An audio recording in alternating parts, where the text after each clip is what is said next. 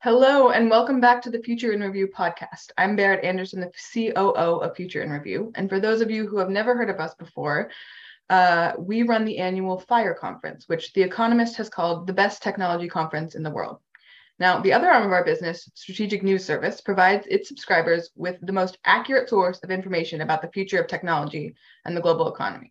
So if you enjoy these updates, you can sign up for a SNS membership using the link below this video. And I'm here today talking with Mark Anderson, who, if you are a frequent follower of this channel and podcast, you know well. Mark is the CEO of Strategic News Service and the chair of the FIRE conference. And he also has been, for the last 25 years, I think, releasing his top 10 annual predictions for the year ahead. Which have a 95.2% publicly graded accuracy rating to date. So one thing that we do every year, we release these predictions early to our members. And we will be doing that this week. We'll have a member happy hour predictions event with Mark. You'll have the chance to ask him questions. If you are not already a member, you can join now to get those predictions long before the rest of the world and ask Mark questions in person at our event on Thursday. So Mark, tell us a little bit about what are some of the things that you thought about or considered in writing this year's predictions? So every year that we've done this officially, a long time, I try to start out by giving people pictures of what I call the landscapes, the technology landscape and the economics landscape and the geopolitical landscape, as a way of establishing agreed upon understandings of what's going on, instead of just throwing out, here's 10 things. Mm-hmm. So I think that it helps people understand how I'm thinking about things before you just throw out some ideas about what's going to happen in the future. And so this year was kind of weird, Barrett, because I think you said that last year. Well, they're always weird, but they're weirder. This year it was weird for the reason that I didn't do it that way. And what happened was, you may remember, we have this thing called the SNS mantra, which we've had for 10 or more years. I believe it doesn't sound original now, but I think it was original when we first put it out there, because we were so interested in national business models and in intellectual property, mm-hmm. and the theft of it and in the use of it, the creation of it. And so the mantra was, in the post-information age, technology drives every sector of the global economy, and intellectual property is its asset class. So that's what gets stolen or made or sold. So I finally realized this year, as I was looking through these landscape questions, that it has actually now become one. It's impossible to separate those landscapes. You know, if you want to talk about Taiwan, right? You know, mm-hmm. geopolitical war about to happen or not going to happen, and then you want to talk about Taiwan. Oh, they make chips. Oh, you want to talk about chips and their economic value around the world. They're the same thing. It's the same conversation. Yeah, it's all one conversation. So no more separation of the technology and economy landscapes from now on. Okay. They got merged. So we're going to talk about one of your predictions for this next year as a teaser before our event on Thursday. But I want to start with going back to one of your predictions from last year, and just, we do this in the Global Report every year. We go through the predictions and we assess ourselves and the accuracy of each one. So I'm going to read your prediction from last year out loud, and then I want you to give an assessment of the what actually happened. Okay. So your prediction this is from written and published in late 2021. Yeah, that's right. China becomes a pariah state, at last seen for what it really is and really does, to its own people and to others. Disengagement by the free world moves from a so-called impossibility 2 years ago to staged inevitability for all who can protect themselves. Yep.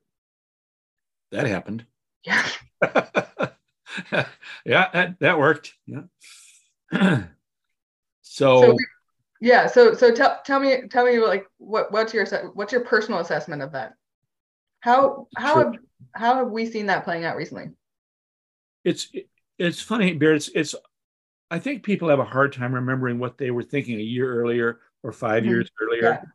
You kind of, whatever your state of mind is right now, you kind of fuzz it over, think, well, it's always been that way, you know. But it wasn't so long ago that when we said that China was stealing the world's IP and that was their only business, no one believed it. You know, what? What are you talking about? And so now here we've kind of get every year we categorize the next steps in the progress that China's CCP has made or is making in this project of stealing the world's IP and then getting rich off of it and then destroying their competitors. And we're at that point now where last year we said what you read. And the good news is that I think just 3 years ago, if you, and it was done, you know, the U.S. Chamber of Commerce, which tends to be pro-China, by the way, has, you know, they interview all their members and the members said, no, China's fine. Yeah. Pretty good. We're worried about it, but not too worried. And so now you've got, I think last one was a few months ago, and something like a quarter of the members who are in China said, we're getting out. Yeah. Everyone's getting out. Even Apple is getting out. Even Apple is getting out. You know, the only person that's not getting out yet is Tesla. Starbucks. Yeah. Starbucks will never get out, but Elon's not getting out. Well, no, I don't think Elon has a deal for his $2 billion or whatever dollar mega factory in China, which was the first deal ever done that allowed him to be full owner, right? Well done. But the fine print, as far as anyone can tell, is that if he sneezes twice in the wrong direction, right, take it over. And add that to the amount of revenues he gets, which are very high, in EV sales in China. And so you've got a situation where, depending upon your view of Elon, it's either the most brilliant deal ever done because he's in the middle of his enemy's market, outselling them, and he's learning about them in order to compete worldwide. And he got the only deal ever done like that for a factory, or he's totally stuck. Or both. Or both. Both. I think both. Right? Yeah, I'll take both. He's probably, if I were him, I'd be writing it out until you know, at some point there'll probably be a break. Out of there. Yeah, they're going to take it over. Yeah. But until that point. Yep. So, you know, I think one of the things that it is interesting also is that at this point, at the point that you wrote this last year, 1 year ago today, all of the backlash from China's supply chain delays had yet to take place. Pretty much, yeah. Yeah, it was a pretty clean slate. Yeah. And, you know, flash forward to, I was at a Fortune brainstorm in Aspen in July, I believe. And the CEO of one of the world's biggest import or supply chain companies was like, yeah, about 75% of our work now is on onshoring or friendshoring, whatever it's called. Reversing formerly outside supply chains. Yep, that worked. So there you go for last year. Okay, so that's one from last year, and then we're going to do one from this year. Yep. So you tell me the one from this year. No, you tell me because you can read it. I don't have it in front of me. Okay. I'll read it out loud. Yeah. So meta is micro, a real mega FUP, introducing the term mega FUP for mega failure to understand potential. The metaverse, just like IBM's Watson, is a firing offense if your CEO is fireable. Fortunately, after 25 quarters of diminishing revenues, Ginny was. Unfortunately for Facebook, after billions of dollars down the rabbit hole, Zuck is not. Perhaps they'll promote him out, ? That'd be a good move. Yeah. That's it. So I like this idea of a mega failure to understand potential. The idea in modern times where in a tech company, one single person, fireable or not, can get so obsessed that they destroy the company with many years and billions of dollars misspent without any indication that it was going to work. It's true for Watson at IBM, and it's true for the metaverse. And Wall Street's starting to catch on to the metaverse caper now, but a lot of money. That's a lot of money down the drain. Well, I think the other thing that's happened culturally that's shifted over the last year is there has been a major cultural shift in Silicon Valley, especially, and in the world at large as they relate to tech companies, right? Where we've seen some of these major companies really stumble, or it become clear that they've done things incorrectly, or that they've been manipulative, or that they've been, and that trend has made it less like people are much less likely to adapt or go along with this long time Silicon Valley trope that we can kind of just all upload our we don't have to worry about the real world because we can all upload our brains eventually to the internet and continue on in perpetuity, right? That was kind of the whole singularity narrative has been a driving part of Silicon Valley culture for a long time. And it's wrong. It's bullshit. It's bullshit. It always was. So, yeah. I think that there's an awareness that all of these giant CEOs with these big companies may or may not be providing value and focus to their customers. And there's more of a cultural pushback against that. That's true. I to be fair to the ones who are good, there are bad ones. And it's not like tech's bad. I don't think big tech is necessarily bad. That's the fad of the moment. But I think you can definitely have people in charge of big companies, including big tech companies, that don't have a clue about the future.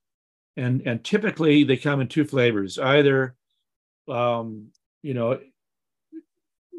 in IBM's case, you have a person who, I don't know, doesn't seem that technical and gets totally sold on a thing which isn't even really AI. And then she sells it for 4 years or 5 years as like the answer to God's quest for AI and destroys the entire AI market. Just wipes out everybody. Right. You're talking about Ginny Rometty. Yeah. Bad move. For those who are following. Yeah. And, why really did the board not fire her after the first, when this happens, the CEO is firing people every day.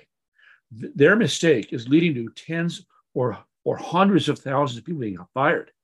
At least tens and tens and tens, or 30,000, 40,000 people being fired because they're hanging like a dog on a bone onto a bone that isn't a bone.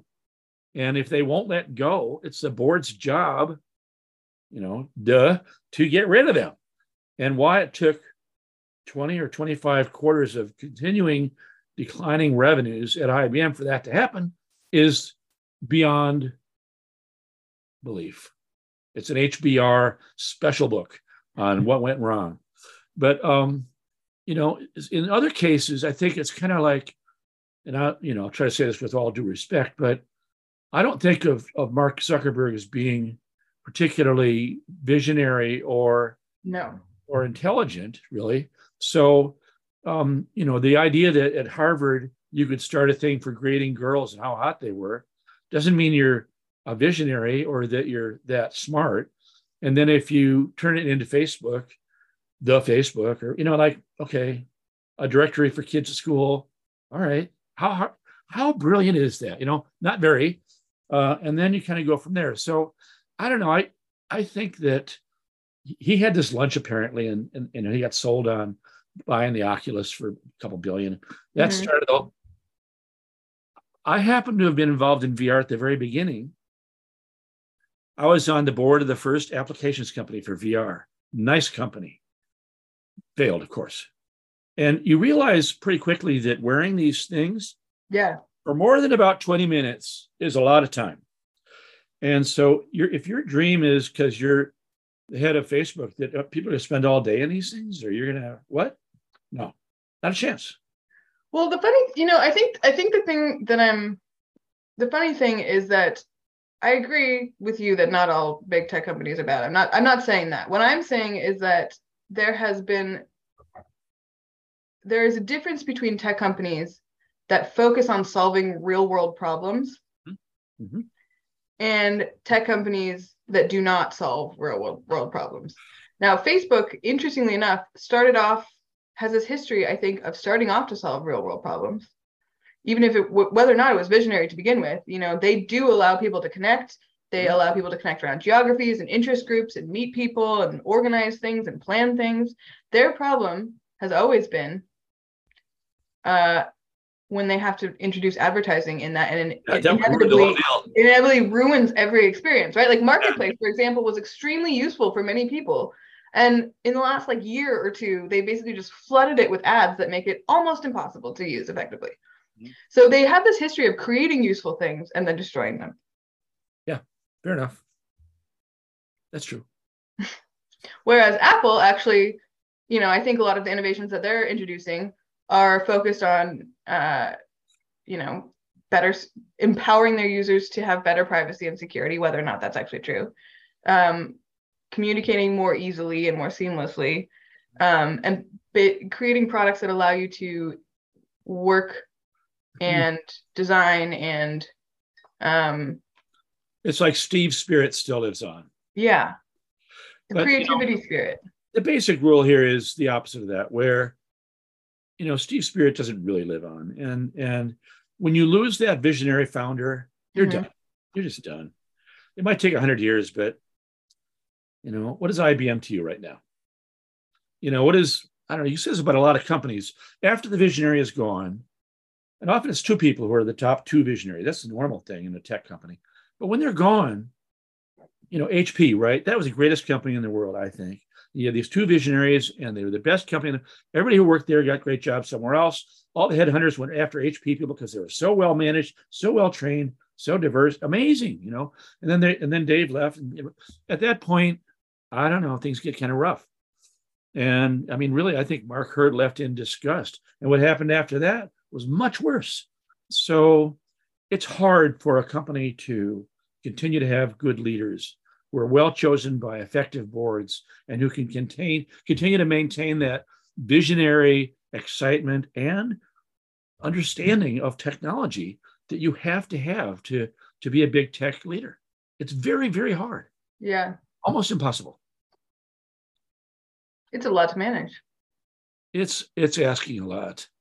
And it's a tribute to those people like Steve Jobs who pulled it off, who really pulled it off.